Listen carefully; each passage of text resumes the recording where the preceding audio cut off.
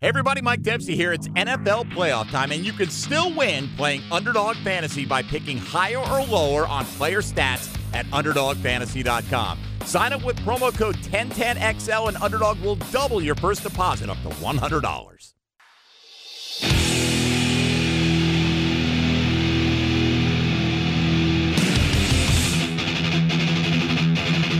Let's go into the night with Rick Ballou on 1010XL 92.5 FM.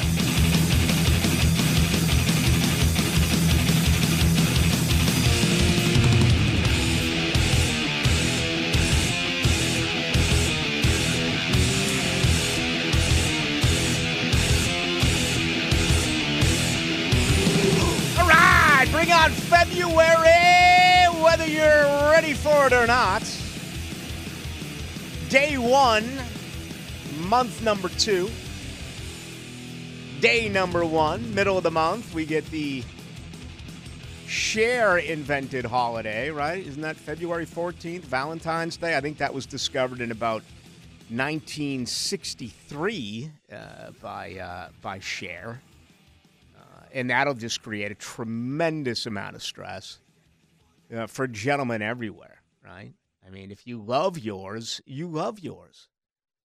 You don't need to give her flowers on Valentine's Day, do you? Or a box of chocolates or something. Can't you just express your love? I mean, isn't every day all about love, right? I don't know. It's capitalism at its best, right? It's commercialized. And again, thank you to Cher. For those of you who don't believe me, just Google it. She actually did invent Valentine's Day. Hey, Valentine's Day set aside. The month of February is huge in these parts. We continue with the Senior Bowl. We're going to have a live report in less than 25 minutes. Damian Parsons does an outstanding job from the NFL Draft Network. He is live from Mobile. Been sending out some good reports, some viral reports or visual reports that I think have gone viral. And I've enjoyed it. We always have plenty from Damian when it comes to the NFL draft. And, you know, this is really the start of it. You know, this is an important month for the Jacksonville Jaguars with the scouting that is ongoing right now at the Senior Bowl. Of course, late in the month, beginning on February 27th through March 4th, you actually do get the NFL Scouting Combine. And the Senior Bowl and the Combine is really where, as groups of all 32 teams, you can get together and evaluate prospects. Now, I think Las Vegas is telling us it's somewhere around 14.5. That's the number of projected first-round picks that could go in this year's draft who are participating in the Senior Bowl and the practices this week. So there is very good talent there. Obviously, the very best of the bunch, not necessarily taking part in this, and we'll see how many actually work out and go ahead and do everything once the Combine gets underway later this year or later in the month of Indianapolis, live from Lucas Oil Stadium beginning on February 27th. But that's it. I mean, after that, it's bringing guys in, right? It's pro days. You know, how many coaches, how many individuals do you send, your general manager, your head coach, your position coach, whatever it may be, to different pro days across the country? Interviews here. But as far as the whole grouping, this is it. And it's also the final college game of the year, Saturday at 1 o'clock. I've always been one of those who has believed that it's actually the practice, and practice is 6 of them, right? 2 a day. And that continued today as well as obviously on Wednesday and Tuesday. Kind of an off day, walkthrough day, classroom day tomorrow, and then the game coming up on Saturday. But we're going to head out there in just a little bit and spend some time with that. The month of February is also very important for the Jaguars, okay? The 20th of February is when Trent Baalke and the Jacksonville Jaguars can designate a franchise or transition tag on any one of their pending free agents. The most obvious man there is Josh Allen. Others will say Calvin Ridley. That's going to raise my blood pressure right out of the gate, okay? And I'm going to get into this a little bit later on, but we talked about it. It was either yesterday or Tuesday. Really got into Calvin Ridley and really got into T. Higgins and kind of the entire operation around Calvin, the good, the bad, the indifferent. And you've seen the good, albeit it wasn't nearly what I expected it to be. There wasn't the explosive plays. There wasn't the game-breaking long touchdowns that I envisioned. The criticisms have been told, okay? Yards after catch. Did he put on enough weight? Did he impress everyone in the building as far as his attention to detail, his knowledge of the plays that he was supposed to run, his route running? There's just so many. And I noticed that earlier today, Walter Camp put out something that was very similar to what we talked about earlier in the week, and also how Jacksonville and Trevor Lawrence probably needs to, whether it includes Calvin Ridley or it does not include Calvin Ridley, it's time to get a big body wide receiver in here for Trevor Lawrence, right? Get a 6'4", 6'3.5", 6'4", 6'4" and some change. Time for a big body guy. You look at the Jaguars wide receivers, I mean, they're among the smallest in the NFL. What do you have, Agnew in Washington at 5'10"? What's Kirk? 5'11"? I see Calvin Ridley listed at 6'1". What? Are you kidding me? Calvin Ridley 6'1"? Zay Jones is 6'2", but he's not coming back. He's not going to be a part of this. So the long way around it is me saying you can't put a franchise tag on Calvin Ridley.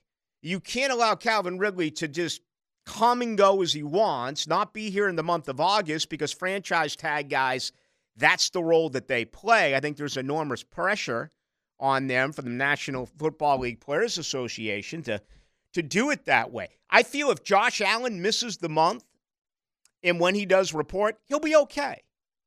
That whole he needs to get in football shape. Sure, he's in great shape, but he's not in football shape. Maybe a little bit of that. But I do think Josh is going to be all right. Calvin Ridley? Do not trust it. And the only thing I can look at is what he did this past year. So again, the 20th, that's only 19 days away. That is an important date as well for the entire NFL. And that includes the Jaguars, who have certainly used that tag as, recent history. Just look at Cam Robinson a couple of times and look at Evan Ingram. All right, sad day in God's country, the passing of 11. That is Mike Martin Sr., very decorated head coach, very decorated manager. You read Terry Francona's book by Dan Shaughnessy. It's a tremendous read, and I still can't believe the Red Sox outed him for prescription medication and painkillers after bringing that franchise a World Series for the first time in 86 years, but that's filthy Boston media. The media is not filthy in Tallahassee. The media is very protective. And Mike Martin was a phenomenal human being. He was. This man was all about Florida State, a career where he won the most games, historically speaking, in Division I baseball. 2,029 for Mike Martin. Lost 736 games, had 4 ties over 40 years. The big blemish for Mike is he took his team to 17 College World Series, and somehow Florida State couldn't win it. It's almost as if you got to be kidding me. I mean, we'll talk about the Bills going to 4 Super Bowls, so we'll look at Bobby Cox winning the NHL, the National League East every year, but only winning that one World Series, or certainly Dean Smith every year getting into a Sweet 16, but only winning a couple of national titles. Bobby Bowden, 14 consecutive top 4 finishes, but only won a couple. Mike Martin couldn't win one, and I hate that here I am beginning my conversation and my respect and somewhat of an eulogy for Mike Martin, but you just can't tell the story. without that. And unfortunately, that's something that he is always going to take with him. He couldn't win the World Series in Omaha. I tell the story often, and it's a true story. I had an opportunity to take some swings, and I wasn't guaranteed anything, and I didn't do it because Ronald Lewis out of Jackson was a left fielder, and he was a star wide receiver, and Deion Sanders was their center fielder, and I just never did, and I have no regrets, but I wish I could have said I went into the cage and took some swings at Dick Hauser, because it would have been a much better story to tell later when I began covering this team, and I was lucky enough to go on the road with the late Lee Bowen and be the color analyst in some big games. And that was the Mankiewicz, J.D. Drew, Mike Martin Jr., the list just goes on and on and on. Scooby Morgan. I mean, so their current head coach now, Link Chair.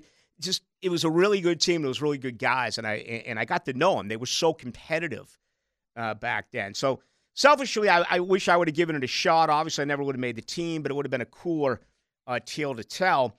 And Mike Martin would laugh whenever we would get into that later here and there. But he was just such a genuine human being. And as I said to the folks during Crosstalk a couple of minutes ago, I think it would have been understood more as far as the fans were concerned if it was a couple of things. Number one, we're talking about baseball. And baseball, to many, is a fringe sport. It's no longer the great American pastime. I love it. JJ loves it.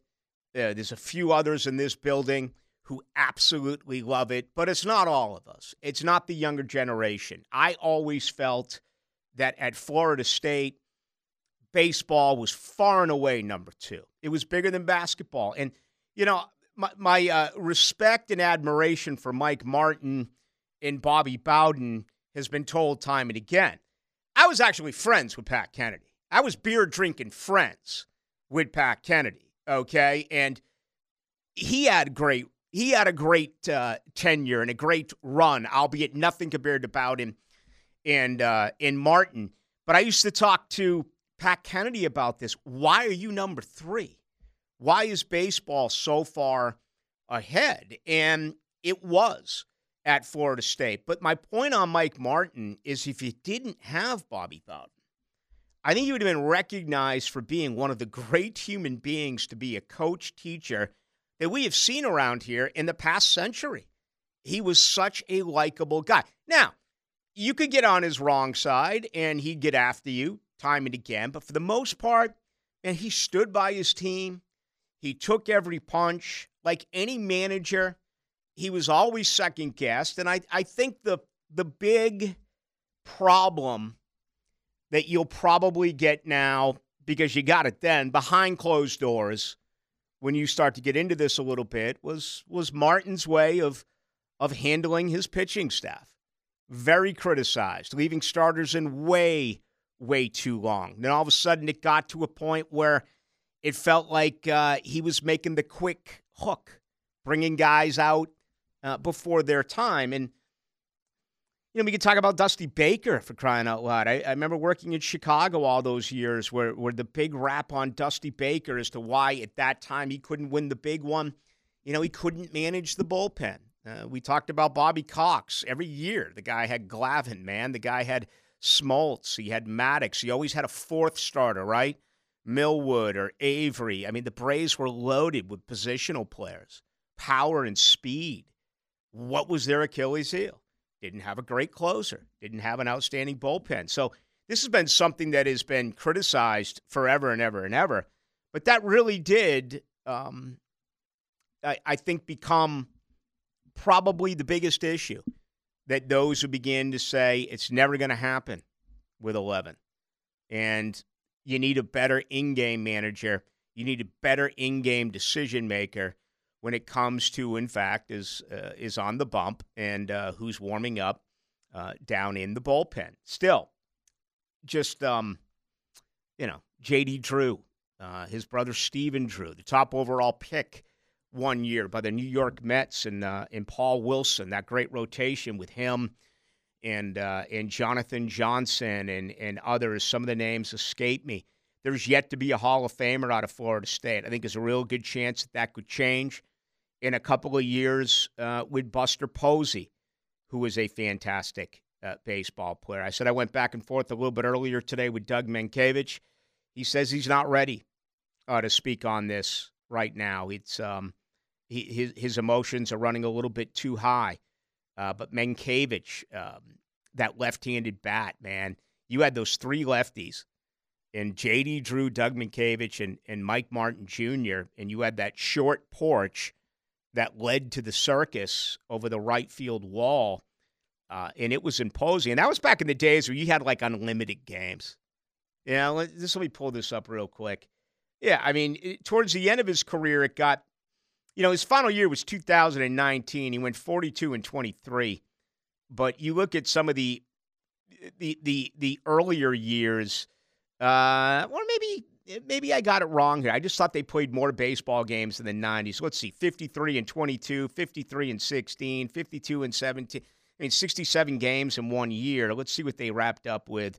Actually would have been 60. All right, so I guess I was wrong. I was just under the impression that they maybe played more games in the 80s, 90s, and into the change of the millennium. It appears that I don't know what I'm talking about here. Although they did play over 70 games early on. I mean, they were 60-14 in 2002. 60-14. And actually got bounced out in the NCAA Super Regional that particular year. That was a stretch of 74, 78, 71, 73. So, yeah, there was a little bit more played in that particular time than, towards the very end of his career. But that's what it will be like now when you look back at this man. He was born in Charlotte, and, he was a guy that played a couple of different sports. He actually went to a junior college, Wingate Junior College.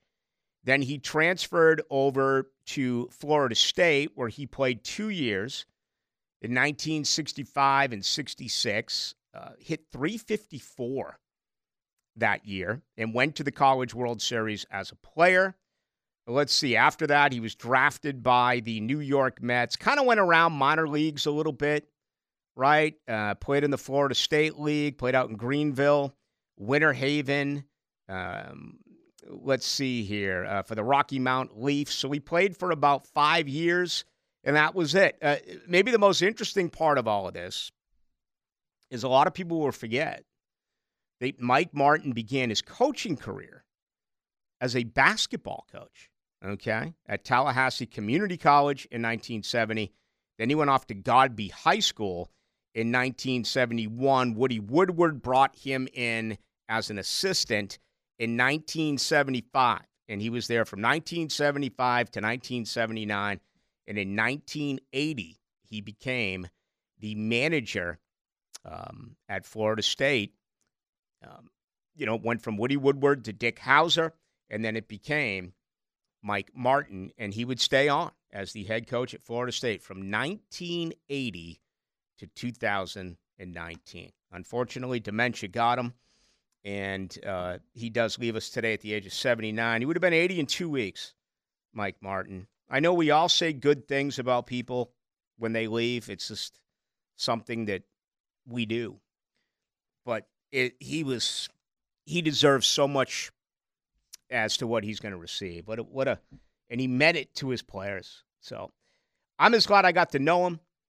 I'm not going to sit here and tell you that I knew him as well as I knew Pat Kennedy, or I knew him as well as I knew Bobby Bowden.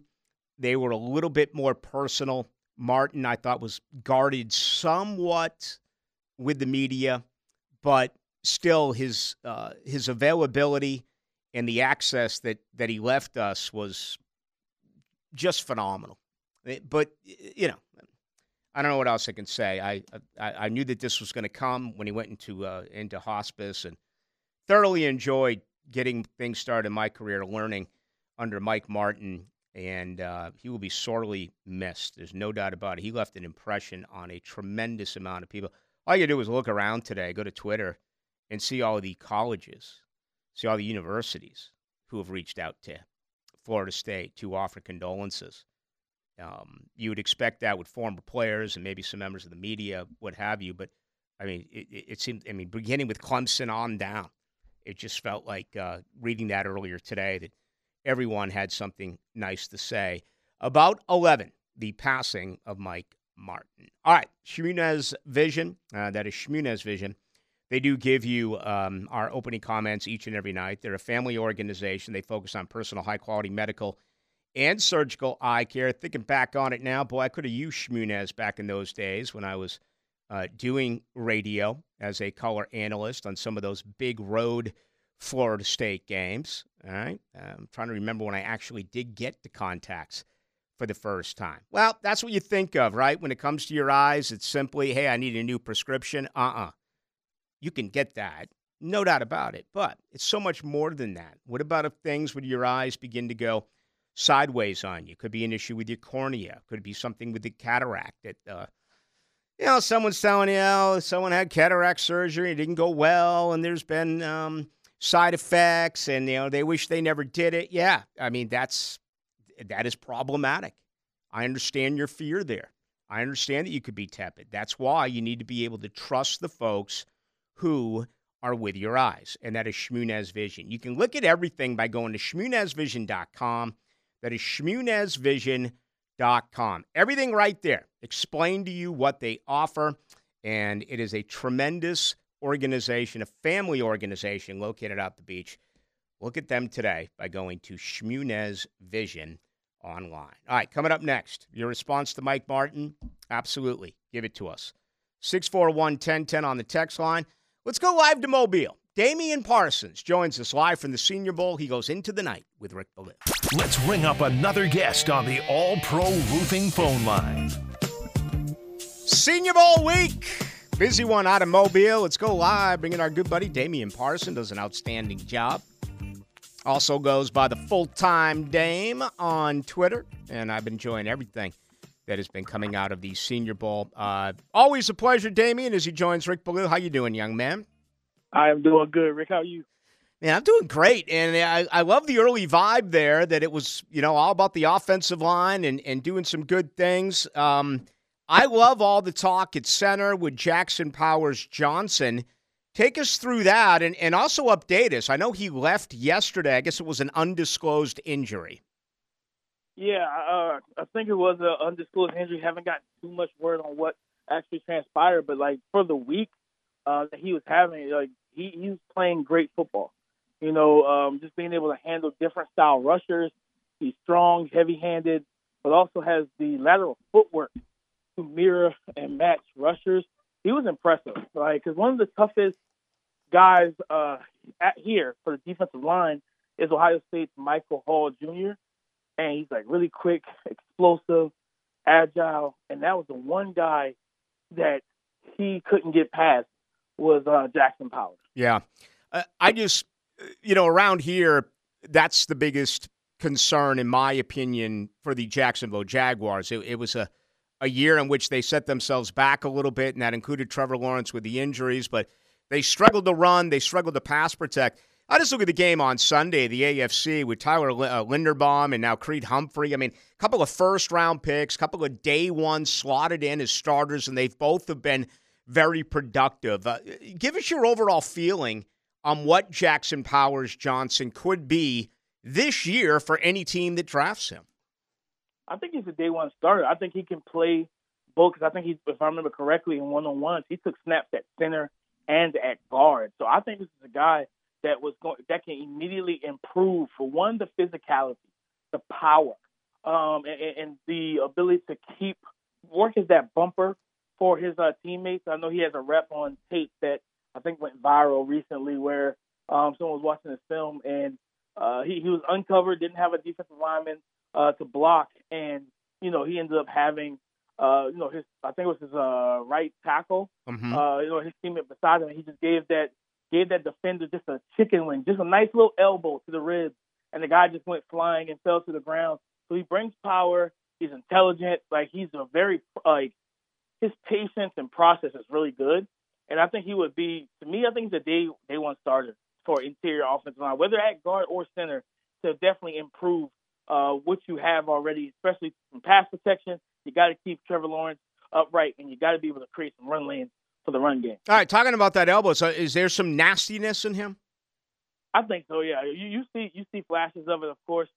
He blocks to the whistle, a guy that runs his feet. I'm really impressed with him. I like what he brings to the table, and I think this is a guy that teams like everything I heard. He's a high character young man, hard worker, a leader, and those are intangibles that goes with a really good skill set that you love.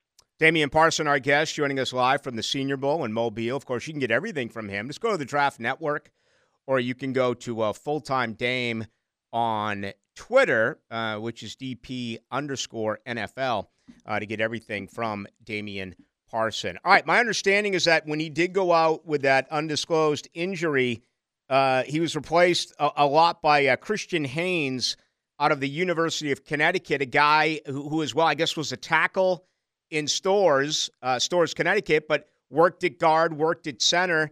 Did you see anything positive out of him over the last 3 days? Yes, no, 100%. Lateral quickness. I talked to him last night for a little bit as well. Very, he plays with a little bit of an edge. Very secure and confident young man.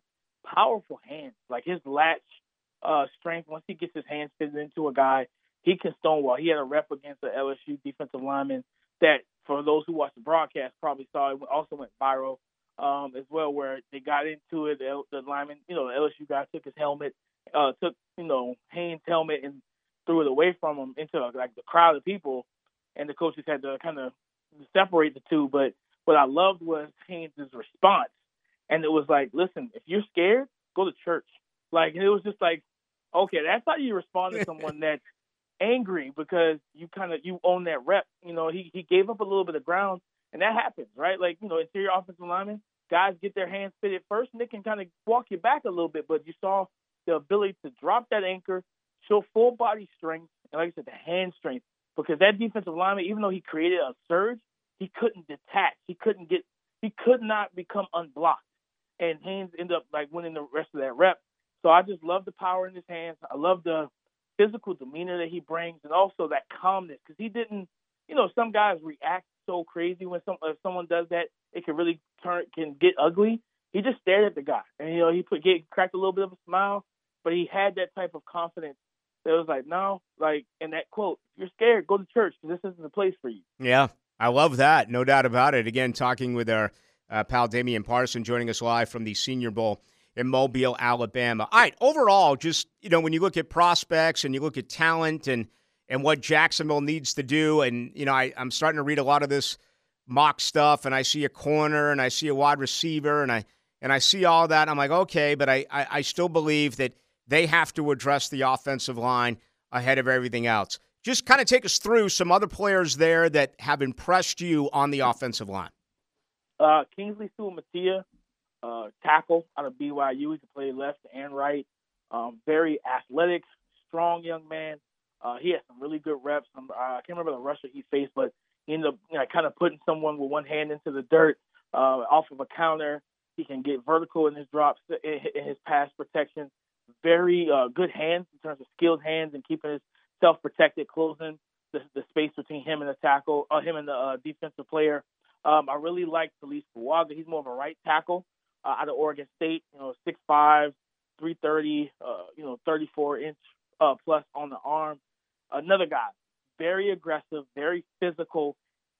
And everything I've heard is that the Jacksonville Jaguars need to be more physical on the front line, and he would bring that. He's got nastiness to him. Guy that's like, he doesn't back down from any challenges, but also he's one of the best run blocking tackles in this class. Yes. Do I think he could kick down in that guard? Sure. No. Am I putting him there? No. I'm leaving him in a tackle because he showcased the footwork, the foot quickness to be able to deal with, and he's faced now twice Leitu Latu, who's arguably the top edge rusher in this class, and he's one of the guys that kind of gave Leitu some issues in their battles. Leitu was able to get him, be able to win some reps against him, I think it was yesterday in one-on-ones and everything. But I think Talise Fuaga would be a great addition to that offensive line. And, for one, I think he can help protect Trevor, but also, again, being physical, being nasty, bringing some more grit to that offensive line to get the run game going. If they were to look at like another center guard situation, Tanner Bortolini, Wisconsin, we all know they may not have the best offense, they may not have great quarterback play, but they always have good offensive linemen. That's just what it is over there in the Big Ten with Wisconsin. And last year they had Joe Tippmann, who was a 6'6", 320-pound center. This young man's a little bit shorter, not as big physically, but he's strong, good anchor, moves his feet laterally. He can mirror guys as well.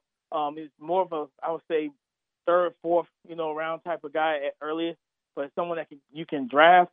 He may not start right away, but he's definitely going to help the offensive line. But also, if he falls, I don't know if he will, but Tyler Guyton out of Oklahoma. Mm-hmm. This young man, 6'7", 320, 30 pounds, almost like 35 inches on the arm. And like typically you see guys listed as something on the website, and then you see him in person like, oh, he's not, no, he's a legit 6'7", guys. I promise you. He's a legit 6'7". But he's a former tight end converted to tackle, and that athleticism did not go away. But he's also physical, violent, and aggressive in the run game as well. And he brings energy and juice to your offensive line. There was a rep in teams, I believe it was yesterday, where he sealed off a rusher, sprung the running back, and then he turns, he sees this guy downfield, and he's just like starts kind of skipping and jogging, and he's like screaming at the top of his lungs, like just really a ball of energy. And you know what I mean? So a guy that's going to wake up the offensive line, and he wants to battle. So he's one of the biggest risers here. I don't know if he'll be available at the Jaguars pick because I think he made himself a lot of money. Yeah. All right. Very interesting. Great stuff as always, Damian. Hey, leave us with, and I've seen some of this as far as videos, but I want your opinion. What have you seen out of Florida State's Keon Coleman and Johnny Wilson? So Keon Coleman, he didn't make the trip. He's training for the Combine.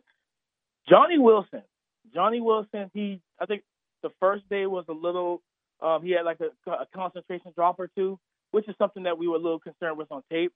But, he stacked back-to-back days, especially yesterday for a guy that's 6'7", 6'6", 6'7", 230. And, you're putting some of these smaller 5'10", 5'11", like really quick twitch athletes at corner, one-on-one at press, and just watching him literally just run by them and just beat them at the snap, beat them off the ball, be able to sink his hips at that size and height, sink his hips, get in and out of breaks and drive, but also make those contested catches, which for him aren't really contested because no one's up there in the sky in the clouds like he is, right? So if you put a helmet or higher, it's pretty much out of the Earth's atmosphere. So he has an incredible wingspan, height ratio, and he just had a good day yesterday, especially. And I was really excited, for him because I wanted to see him just go out there and be a big body receiver, be dominant, and I think he did that yesterday.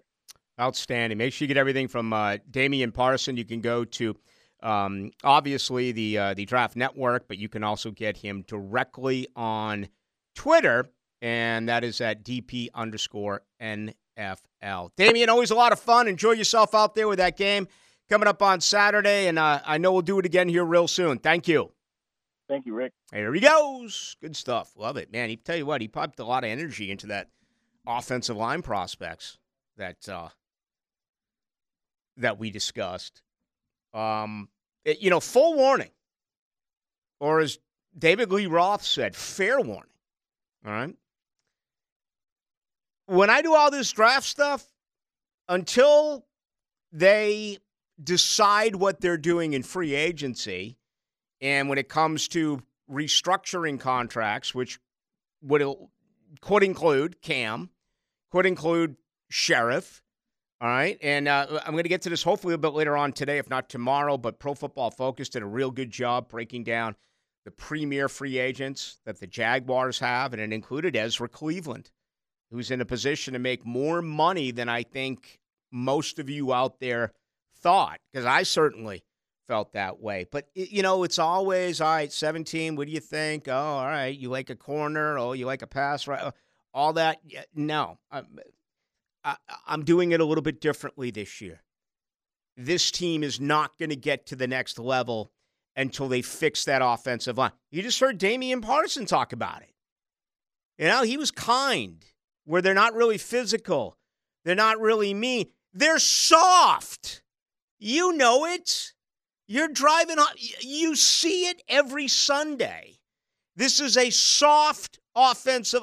Look at the overexposure. It was finally cool to see when that happened, when you had the lost helmet. Who lost the helmet? And then Cam went crazy. I guess it was Cam who lost it.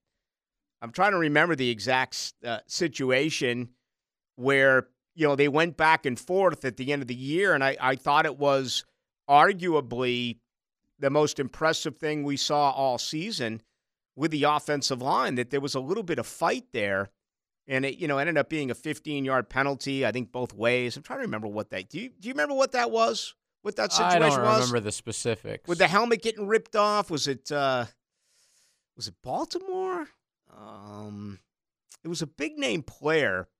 One of our listeners will remember it and give it to us at 641-1010 on the text line. But, and that was really celebrated.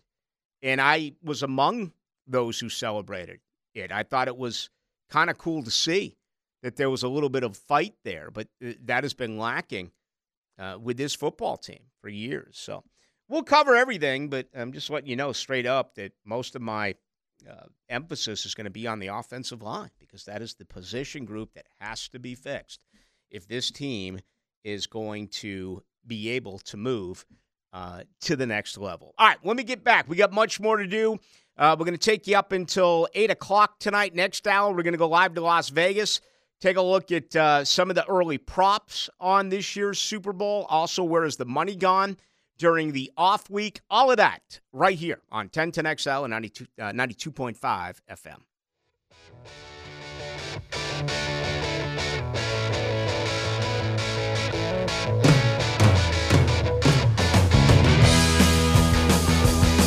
Into the Night with Rick Ballou on 1010XL 92.5 FM. We got an East-West Shrine Bowl game tonight as well, so if you're starving for it,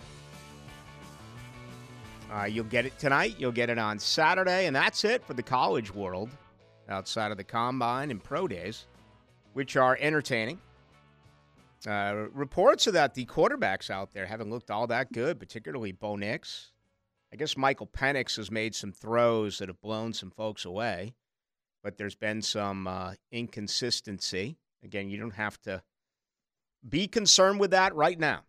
All right? Trevor's your quarterback this year. I believe they'll pick up the fifth-year option. Will they get a deal done at some point? The hopeful answer to that question is yes, because he turns the corner. Not a good year, but I'm going to stick with the offensive line. Hey, I went back on Twitter and looked for my my tweet on the play I was talking about. It was actually on New Year's Eve. It was home here against Carolina. And I put on Twitter, maybe the proudest moment this year for the O-line. Love the respect and response, or love the response by Harrison after the cheap shot by Brown. That would have been Derek Brown, right, of the Carolina Panthers. After the cheap shot by Brown, Cam shouldn't have been thrown out. Brown clearly ripped off his helmet first. That game will stick out because they lost 5 of 6. They won that day in dominant fashion. But I did. I thought that as I said on the tweet, it was, for me, the proudest moment of this group all year. And this reputation, I do want to say this. I did a lot of, as I do every day, a lot of reading today and, trying to get the ins and outs of the Senior Bowl. You get the sense that some people are doing it from their couch. You get others who are there. And just because you're there, let me say this from experience, that when I watch Jaguars training camp, and you got 90 guys working out, and I'll get a question every night, what's this guy doing? What's that guy? It's impossible to see it all. It really is. But being there, you get a better feel if you are actually doing your job, right? If you're actually paying attention. If you're on the sideline, you're talking about, where the great restaurant is in Mobile or where the gentleman's club is in Mobile, and you got your body and your head turned away from the field. And so, there's a lot of tomfoolery involved. And then there are those who are fully engrossed, who watch every rep and try to figure out what is going on. Well, anyway, I did a lot of reading today. I referenced Walter Camp, okay? Pro Football Focus, there was some really interesting things. A couple of fantasy websites, which I'm a non-fantasy guy, but still, they had one that dealt with a trade of Walker Little going to the Raiders. That was actually in Bleacher Report, excuse me. It was a fantasy website that talked about just flat-out cutting Darius Williams. Last night we had the conversation I did with Dave Campbell about whether or not he thinks he can play whether or not he can play as a press cover corner, a man-to-man cover. I guess my long approach of trying to get out what I'm wanting to get out, there feels like there's much more attention on Jacksonville. And that's a good thing because a couple of years ago when they were the top pick, it was Jacksonville has problem after problem after problem after problem, but they have the top pick, right? Those who have been long fans of this franchise, it felt like you would always have it on the Cowboys and the Bears and all the premier teams and what have you, and then there'd be just a tiny little taste with Jacksonville. That's not the case now, because there are so many interesting decisions that this team is going to have to make. And again, they've had consecutive winning seasons. They did fall short, and they blew up at the end of the year. But it still was, in a lot of circles, a successful year. Not for you, the local fans, but compared to what this franchise has done, certainly in the entire Shad Khan era. And despite that, you still get the feeling that this is going to be a hot seat season for both Bulky and Peterson. So I'm just loving the fact that, I've been doing this forever and trying to get information on Jacksonville besides the obvious, hey, they got the top pick, what are they going to do, has been tricky. But with free agents and restructuring and dealing with the salary cap, and on top of that, the NFL draft, there just seems that there's much more this year. So I just think that's a good thing. That was just my overall thought on it. All right, we're getting ready to go to the top of the hour. I do want to add this, that it is now official. Everything is set as far as the head coaches, with Dan Quinn now going to Washington, D.C. I mean, this is a guy that was really talked about. There was no question he was going to get himself a job. But then, things went sideways, particularly at the end of the year, including the playoffs. And he did a decent job during his time in Dallas, but he is now out, and he will go within the division, within the within the eastern side of things here in the NFC, and go from Dallas to Washington. So a second opportunity for Dan Quinn, and that is it as far as head coaches, at least at this point, unless something crazy was to take place. Remember, Adam Peters was named as the general manager, 2.5 weeks or so ago? When you're bad consistently, that's how it's supposed to be. A general manager and a head coach at the same time.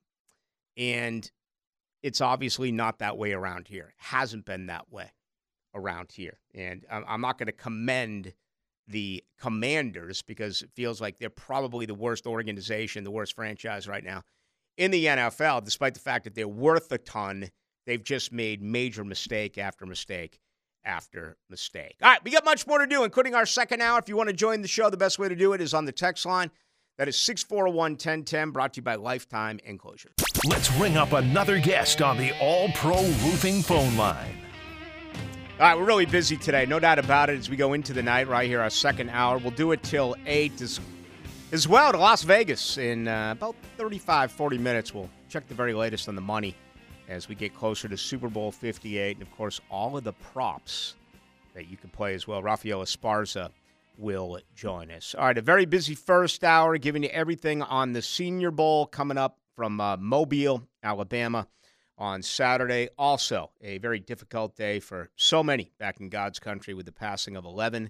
That is Mike Martin, who did die today at the age of 79, 2 weeks away from his 80th birthday. Matt Clements played at Florida State, and I went to school with Matt. We were both criminology graduates, and truth be known, I used to want to hang with Matt Clements, but I wasn't nearly cool enough during those days to get it done with him. And he joins us here as we go into the night. Matt, how are you? Well, brother, don't sell yourself short. You were eminently cool, and anytime you wanted to hang out, I was there for you. Man, those are good days, no doubt about it. But I know you have a heavy heart, this evening, Matt, with the passing of your manager.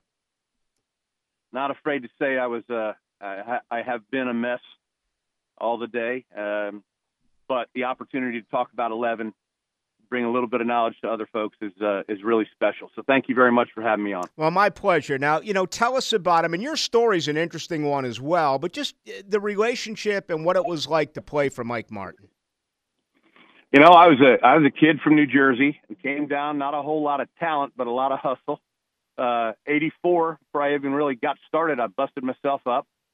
Went home to New Jersey after that year, played for a year and a half NAIA ball just to get healthy and get back, and then had an opportunity to walk on in 87, played 88, 89, went to the College World Series in Omaha, and that entire time, 11 was my guy, man. I was there for his 500th win, and I'll never forget that was in 88, and he's getting his stuff off the top shelf of the dugout after we're done, and I sheepishly walk up behind him, and I say, 11?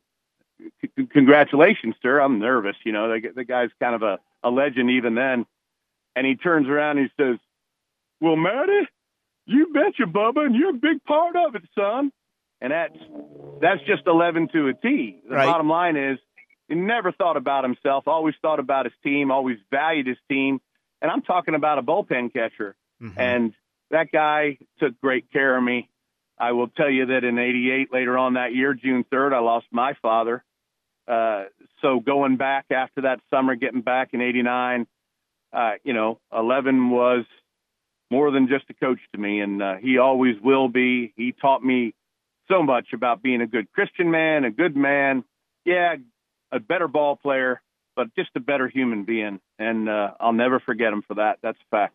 I was in school during those years. It was an unbelievable time. Now, just your ability to come back after an injury and to walk on from New Jersey. I mean, this team was filled with incredible talent. If my memory serves me correct, you had Ronald Lewis in left and Deion Sanders in center, and so many other great ball players from this state. What was it like for you to come from far away and play?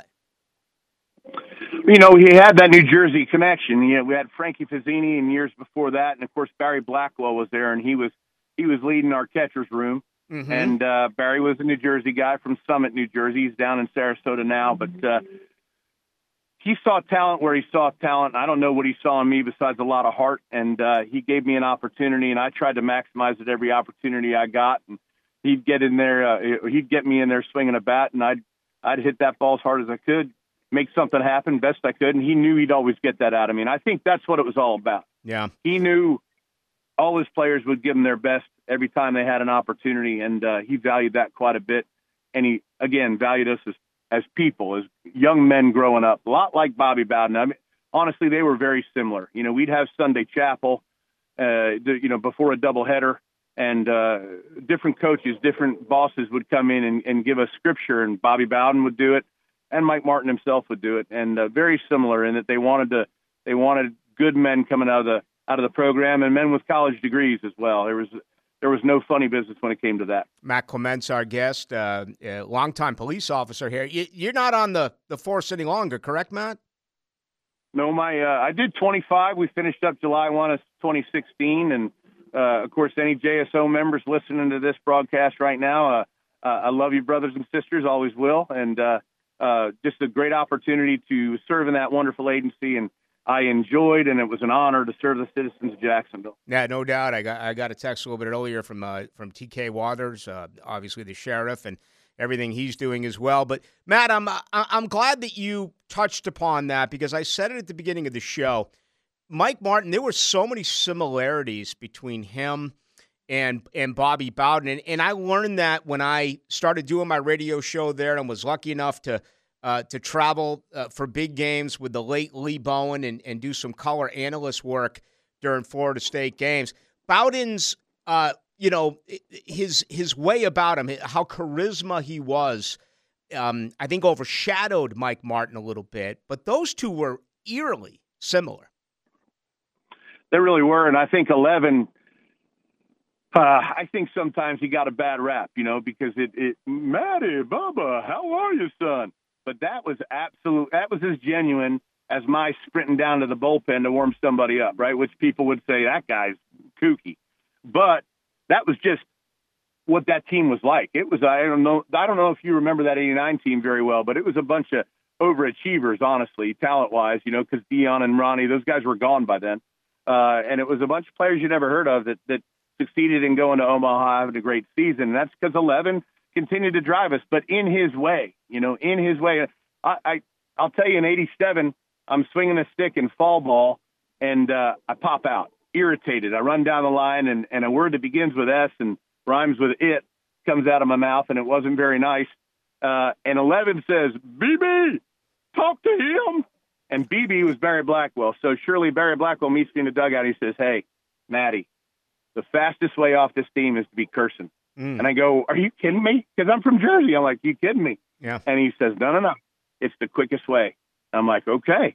And that's the kind of guy Mike Martin was. He just wanted to mold you into the kind of person that would be not only useful in society, but a genuine contributor, even if you weren't playing ball anymore. And golly, I owe that guy so much. And again, he kind of stood in as that second father for me in that tender time, when we lose a dad.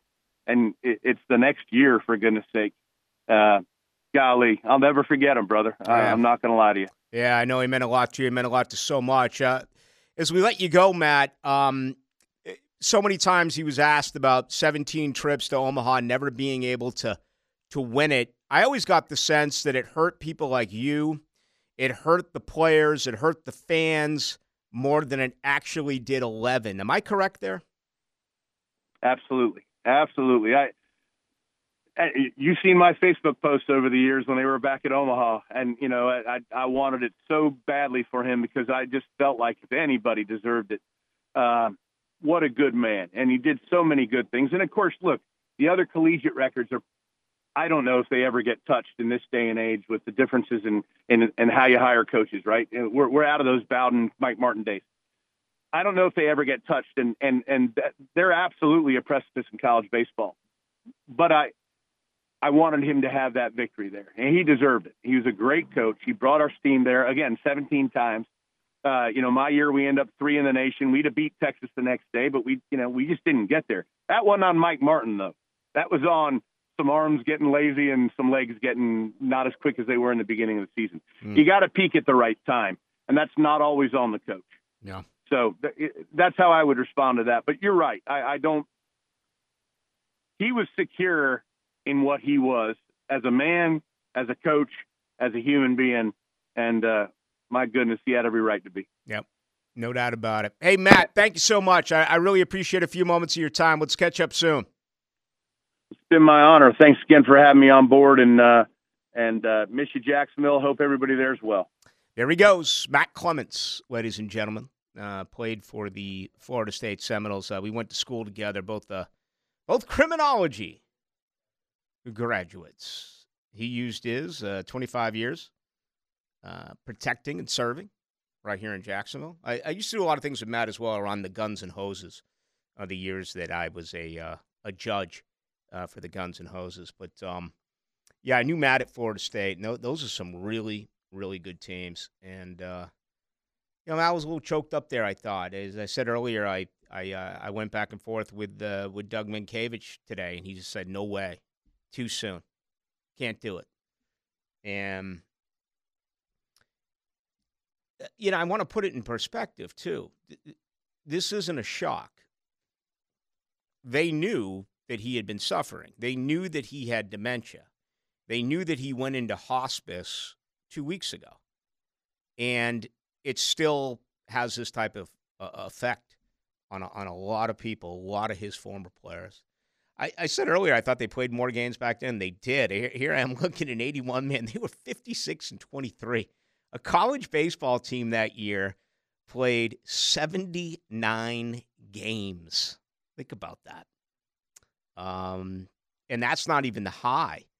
They were 59-23 and 85. 55-29. Yeah, so they did play a little bit more back then. But anyway, Mike Martin has passed at the age of 79. Hall of Fame career. The most wins ever in Division I baseball with 2,029. Had a record of 2,029, 736, and 4 ties. Won 11 Metro tournaments. Won 8 ACC tournaments. 9 ACC regular season championships. 2-time Baseball America Coach of the Year. 6-time Metro Conference Coach of the Year. 7-time Atlantic Coast Conference Coach of the Year. And, the negative side will be 17 trips to the College World Series. Miami was a major thorn in his side. We always talk about the wide rights but in baseball as well, the Hurricanes had their way often with Florida State and Mike Martin. Great man. He has passed. Rest in peace, Mike Martin. He is gone at the age of 79. Into the Night with Rick Ballou on 1010XL 92.5 FM.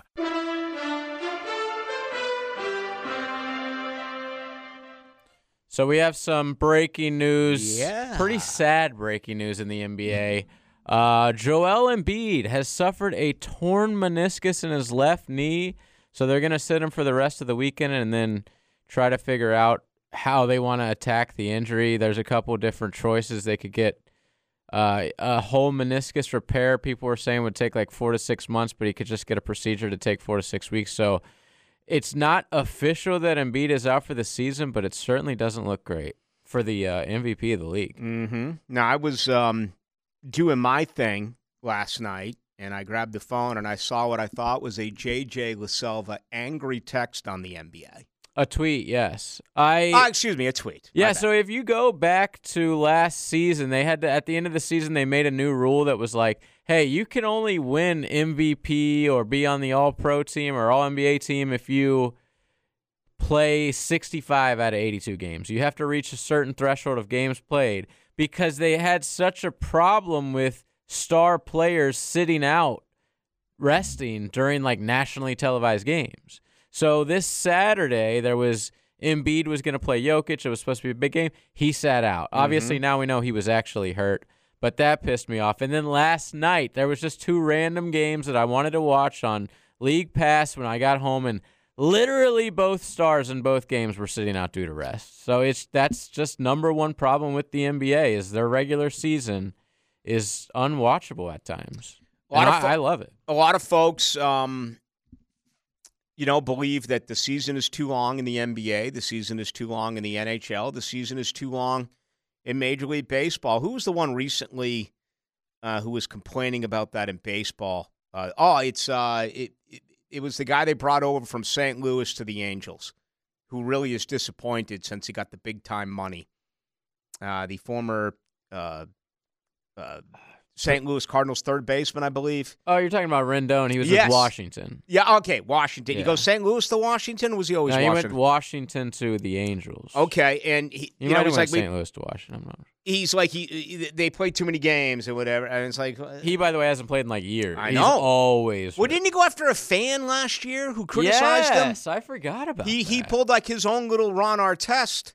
Almost in a way. I don't know if he actually grabbed a fan or just confronted. I remember that a fan, but you want less games, right? The players want less games, which to me is scary and is disappointing because I'm such a numbers guy. I'm such a historical guy. We were talking about it last night with our guest, Mike Sando, talking about the Hall of Fame and Fred Taylor's chances. And if you look at all-time yards, Fred Taylor's next. They literally, everyone ahead of him, all 16, are in the Hall of Fame except for the 2 who are yet to be eligible, and Frank Gore and Adrian Peterson. Everyone else is in. I've always been a numbers guy. So if you play 162 games a year, okay, that allows you to put up these numbers. And the other side of it is there's no way that owners are going to say, all right, let's go from 162 to 140 and lose 22 games a year, which would be what, 11 home dates a year, where you pay for those tickets and you're paying 15, 16, 18 bucks a beer and 10 bucks a hot dog. They don't want to lose the gate. So no one wants to lose any of this. Look at the NFL and all their argument with CTE. Look at what they've done. They've added a 17th game, and they've taken away a bye from both the AFC and NFC and added more wild card games. And us, we love it. Well, don't you think, like, an 18th game is definitely coming, too? Like, that's right around the corner. Yeah, so if you get rid of a preseason game, I guess. Hopefully. I don't know. I just don't know. So Rendon, by the way, has averaged 50 games a year through the first 4 years of his $245 million contract that is fully guaranteed. What is his?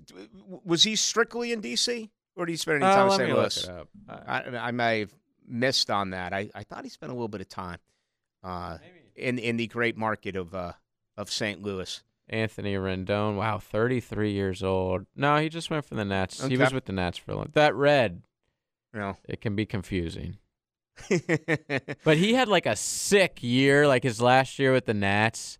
He went to the All-Star game and was MVP runner-up, I believe. So he was here for the World Series. Yeah, they threw money at him, and he's just been hurt It's the curse of the Angels, dude. Because They Harper, are just the worst off-season team, man. Bryce Harper left and they won it, Yeah.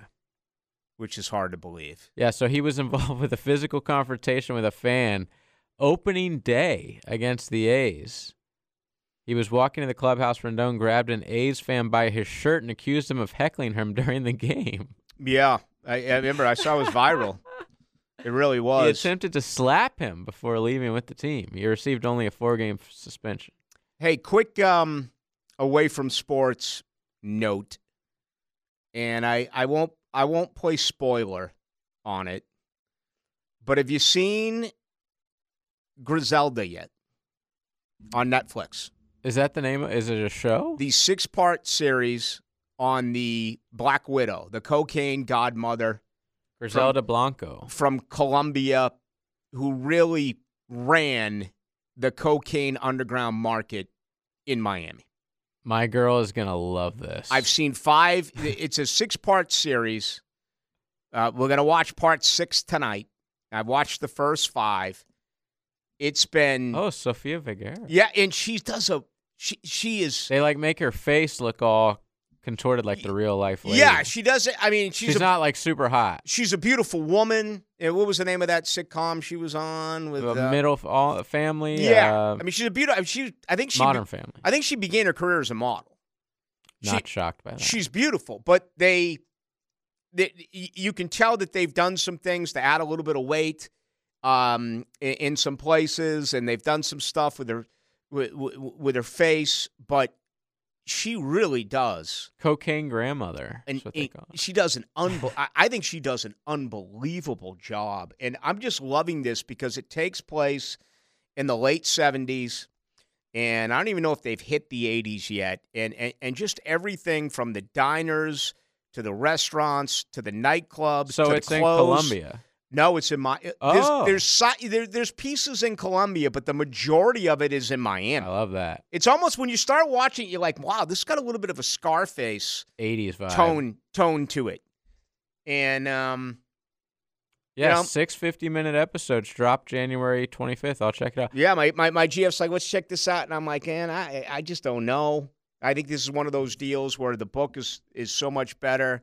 And I've seen Cocaine Cowboys before, those documentaries, which are very good. But I have been pleasantly surprised by this. So I don't want to say anything else because I know a lot of you folks out there want to watch it. I think it's on Netflix. It is. Yeah. Okay. But it's a true story. And, of course, for this, it's going to be based upon a true story. But 3-hour daily transformation for her to get in makeup for that. How long? 3 hours every day to get in, whatever they do to her face. Sofia Vergara. Are we going to hit a lull now with all of the, the writer's strike that we went through? I thought that. Like, I thought around right now we'd probably be hitting it, but I'm not sure how that works. My wife watches The Young and the Restless, which is one of these trash, whatever you call them, that are on soap operas that are on every single day. I have to watch it most nights, unfortunately, but she was like stressed hardcore for like a month here around, September, October, when they had like almost run out of canned episodes because the show's been going on for like 60 years. And she's like, they're just going to stop?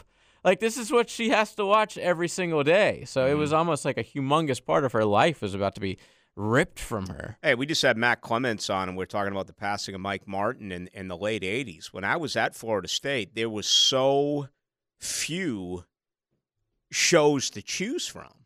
Right. And I didn't even have a TV. Especially in the afternoon. Right. I mean, when I was in a dorm, I had no TV. I mean, are you kidding me? There was one big community television that was in the day room. Yeah, whatever it was, right, not too far away from the bathroom, and obviously we didn't have one of those in our dorm room. You just didn't, and we used to totally get into they're funny, Days of Our Lives, dude. I'd watch Days of Our Lives. It'd be like me and like 4 other dudes and like 40 women. Yeah, girls love it, dude. But it's easy to laugh at and just have fun with. Honestly, those shows are underrated. There's a reason they're on for like 1,000 years. They're total trash, but they're hilarious. And they'll get you. I mean, I think in a way, I can't believe I'm going to say this. I cannot believe I'm going to say this.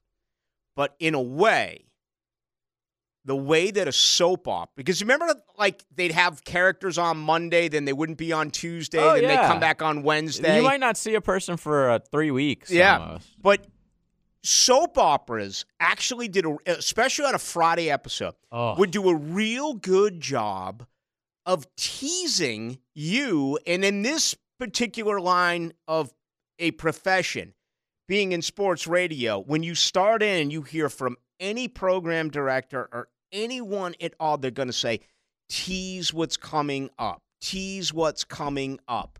Tease what, and that's all about, building your audience and do something that is going to make it so your listeners are not going to go away. Like, for instance, ladies and gentlemen, Rafael Esparza, live from Las Vegas. He joins us next. Vegas, baby, Vegas! All right, Rafael Esparza joins us each and every Thursday night. He does with MyBookie, mybookie.org. Rafael, how you been? Pretty good. How about yourself? Doing well. We have had some breaking news tonight in the NBA. Another major star going down. When something like this happens, and I'm talking about obviously the meniscus tear here with Embiid. In football, I would expect people to, if this was a quarterback as far as futures and Super Bowls and stuff like that, immediately that would have an effect. But what about when you lose a player like this, an MVP? What does that do, considering Philadelphia is, 5th or 6th right now in the East?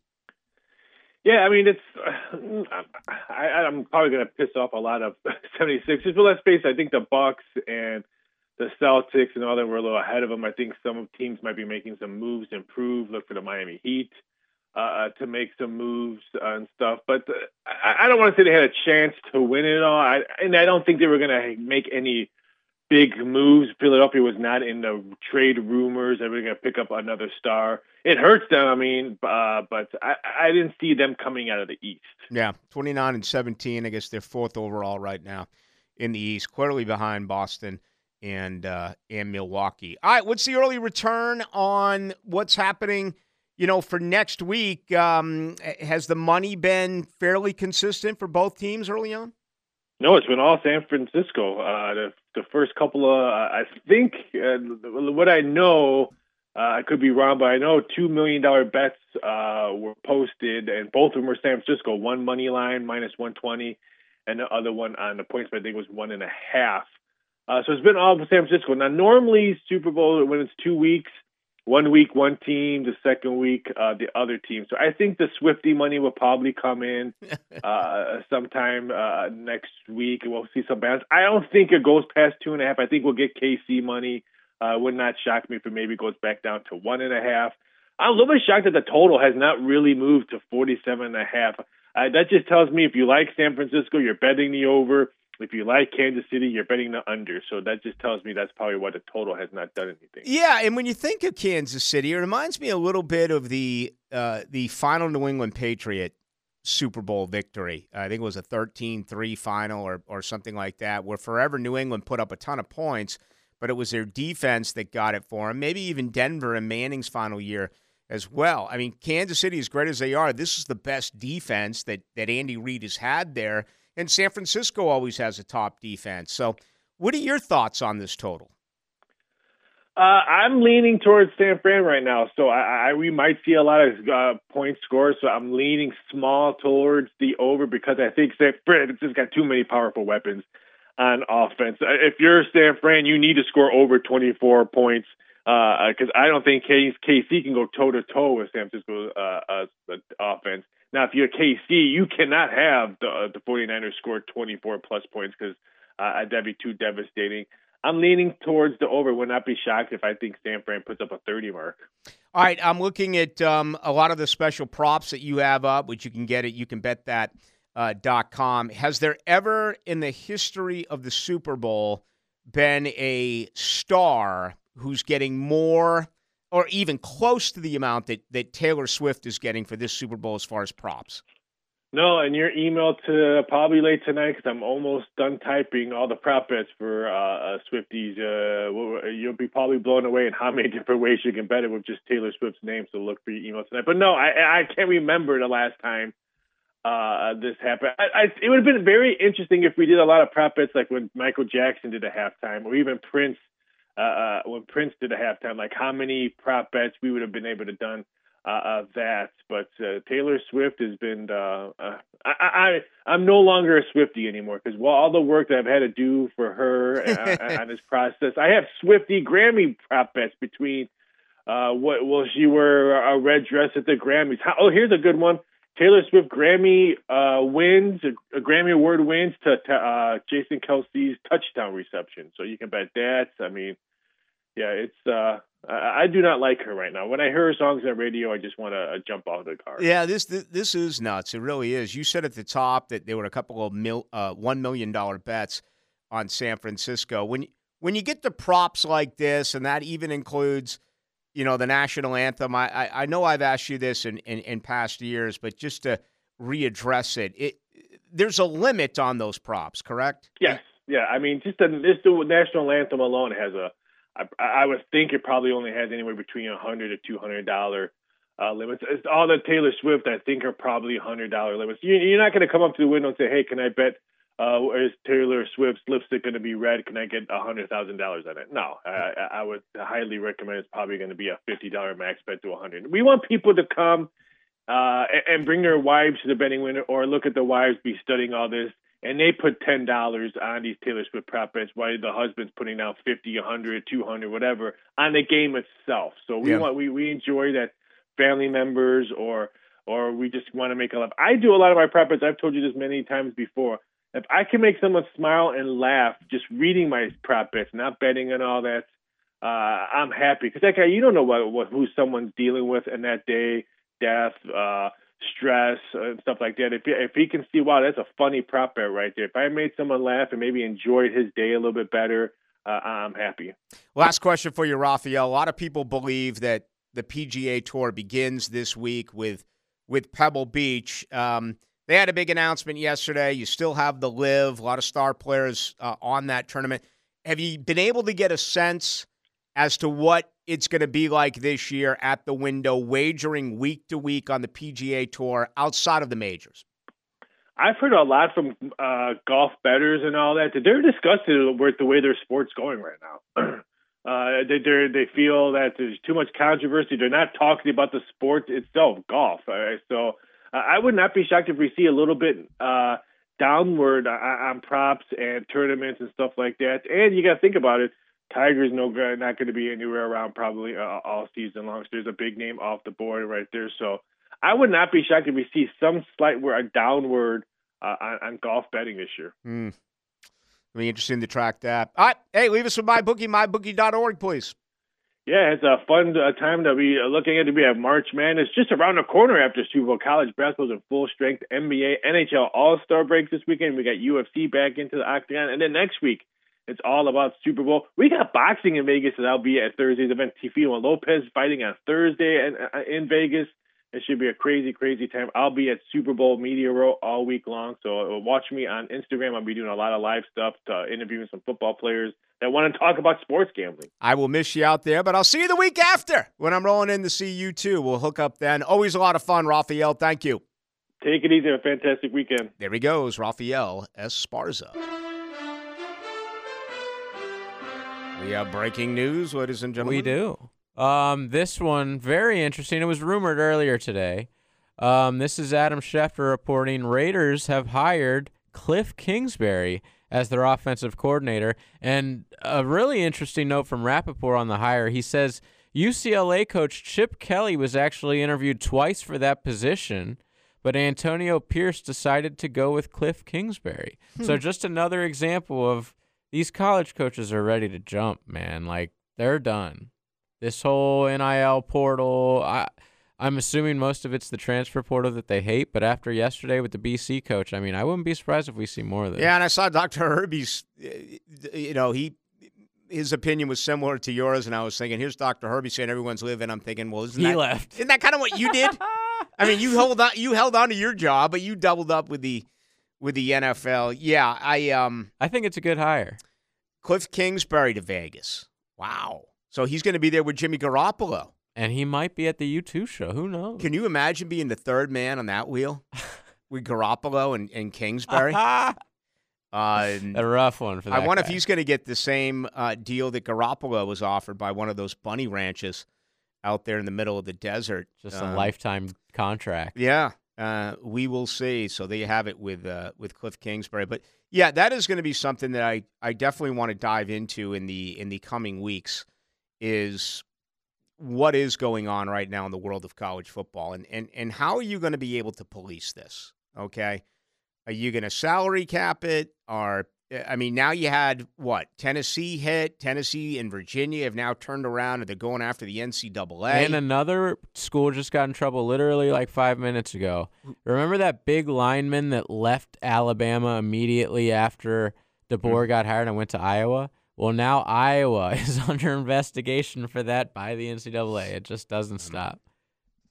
College football, that's all they're getting. I was listening today to the Senior Bowl, and they actually were interviewing Brian Kelly, not Chip Kelly, but LSU's Brian Kelly was being interviewed in the NFL Network, and they showed a couple of his players, and like in the middle of the conversation, he's like, "Yeah, both players played in the bowl game," and I'm like, where are we in the world of college football when your head coach, one of the things he's gushing over is that bragging. They actually played in a bowl game? But again, that's where we are. I find this very interesting about what Raphael Esparza said. We're 6 weeks away from the players. And, we just talked about the Embiid injury. And I guess Monday, we talked so much about broadcasters in a booth and how they can attract eyes, or hopefully attract eyes. I've always been pretty dumb in the context of it doesn't matter who's playing, if it's a big game people are going to watch. I think that the best example of that is college basketball. The talent there. I watched Kentucky, Florida last night. I mean, that was ugly. It was turnover after turnover. It was missed layup. It was bad basketball. It's a big win for Florida, but it was bad basketball. And I've always thought that way. You look at the PGA Tour. We'll hear in mid-March that it was a record-setting year for tickets.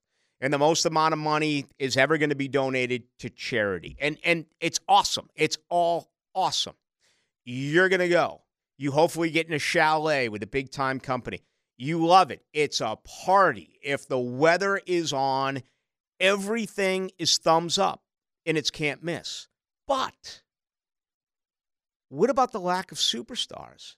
To me, this is like, hey, I got tickets to go see the Rolling Stones, but Mick Jagger is not there. I really wonder about the future, and we've already seen it, not here, but when you get to the John Deere Classic and when you get to these other events, they've made so much money on endorsements and other things, and with their agreement yesterday, the $3 billion that they brought in, it's going to be really interesting to see what happens. I mean, John Rahm's not going to be here, right?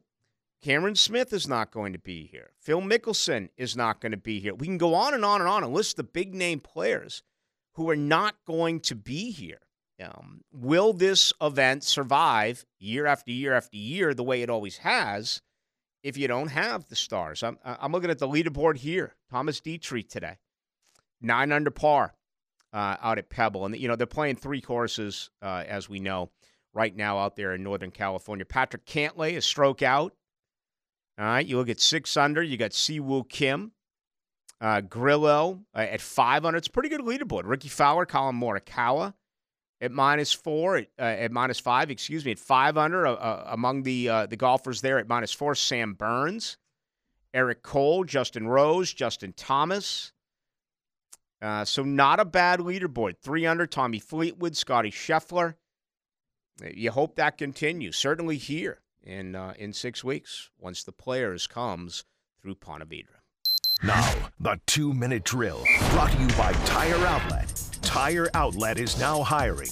Visit TireOutlet.com/careers. Equal opportunity employer. All right, Hacker Nation is here. Time for his Thursday night show. Celebrating a Paolo Banchero All-Star for the Orlando Magic. I can't remember the last time we had an All-Star. It's probably Nick Vucevic, probably 6 or 7 years ago, but year 2 for Paolo Banchero, and he's an all-star. It's kind of a big deal for the Magic fan base. I was going to go with Nick Anderson. Yeah, it's probably been about that long. But you got to start somewhere, right? And we've been down and for so long, and now we have an all-star finally. So the ascent of the Orlando Magic is finally underway. All right, you got that coming up tonight. Big injury with Embiid. Which JJ and I spent a moment on. The controversy about that, I know you guys were talking about it. Players are furious because you have to play a minimum of 65 games to qualify for the MVP. So the thought was Embiid rushed back so he didn't miss all these games because he wanted to be in the running for MVP. What the players don't realize is their own association agreed to that. So they don't have a big leg to stand on when the Players Association agreed to the 65-game mandate in order to qualify for the most valuable player award. It's interesting they're looking at it that way because I would look at it the other way. He's got a guaranteed salary, and he wanted to come back and play. As opposed to others, they could have just said, screw that and screw the MVP. I'm going to wait until I am clearly healthy and come back and play. Yeah, that's a good point, too. It's one of the two. I was taking the more approach that he wanted to stay in the running for MVP. And I don't know if you need a minimum mandatory number of games. I think it's interesting the NBA does that. A lot of that had to do with people complaining about the resting of players for national TV games. So because that was a big thing in the NBA a few years ago. But the NBA product's really good. I know a lot of people are going to start flocking to that after the Super Bowl, NBA, college basketball, etc. Really enjoyed the NBA. And then, boy, last night, that felt like a big one for the Florida Gators. Missed free throw. A big-time 3, and then Florida was just a better team in the final 5 minutes? Florida's good, man. I mean, they're all transfers, so I'm still learning them. You could say 5 of their best 7 players are all transfers, but that felt like a big one for Todd Golden. Gator basketball has been down for a while, but anytime you go into Rupp Arena and win a game like that, that's a good thing. All right, what's coming up tonight? Cecil Shorts, former Jaguar wide receiver, will make his weekly appearance. Brad Spielberger is the salary cap guy for Pro Football Focus for PFF. So we're going to have Brad on to kind of look at the Jaguar offseason, much like we did with Spot Track last night. We're going to do the same thing with PFF this evening. And also Ian Cummings of Pro Football Network, who's out in Mobile at the Senior Bowl, will stop by for the very latest. Maybe you were bragging about Velvet, your high school coach. Don Velvet, yes. Right? I Yes. love that name. Great name. Did you just tell me Brad Spielberger? Brad Spielberger of PFF. That may be the greatest name I've ever heard. It's a good name. There's no doubt about it. He is their salary cap guy, and we always love having him on. Hey, yes, no doubt about it. As a matter of fact, I was going to get into that tonight. I didn't have time. I guess I'll savor that for our show coming up on Friday. But Pro Football Focus as well did some contracts on some Jag players that I thought were very intriguing. All right, man, have a good night. Thanks, Rick. That's Hack. He's up right now. That's going to do it for us. Thank you to former Florida State Seminole baseball player Matt Clements. Again, Mike Martin did pass today at the age of 79, the all-time winningest coach in Division I college baseball. Damian Parsons of the Draft Network. He joined us live from Mobile, Alabama, this side of the Senior Bowl. The East-West Shrine's on tonight. The Senior Bowl will be Saturday at 1. And Rafael Esparza live from Las Vegas. Our producer is JJ LaSalva. My name is Rick Boo. I don't check the text line now that the show is over. You can always get me on Twitter, Ballou1010XL. Have a great night. We'll talk tomorrow at 6 on your home of the Jag.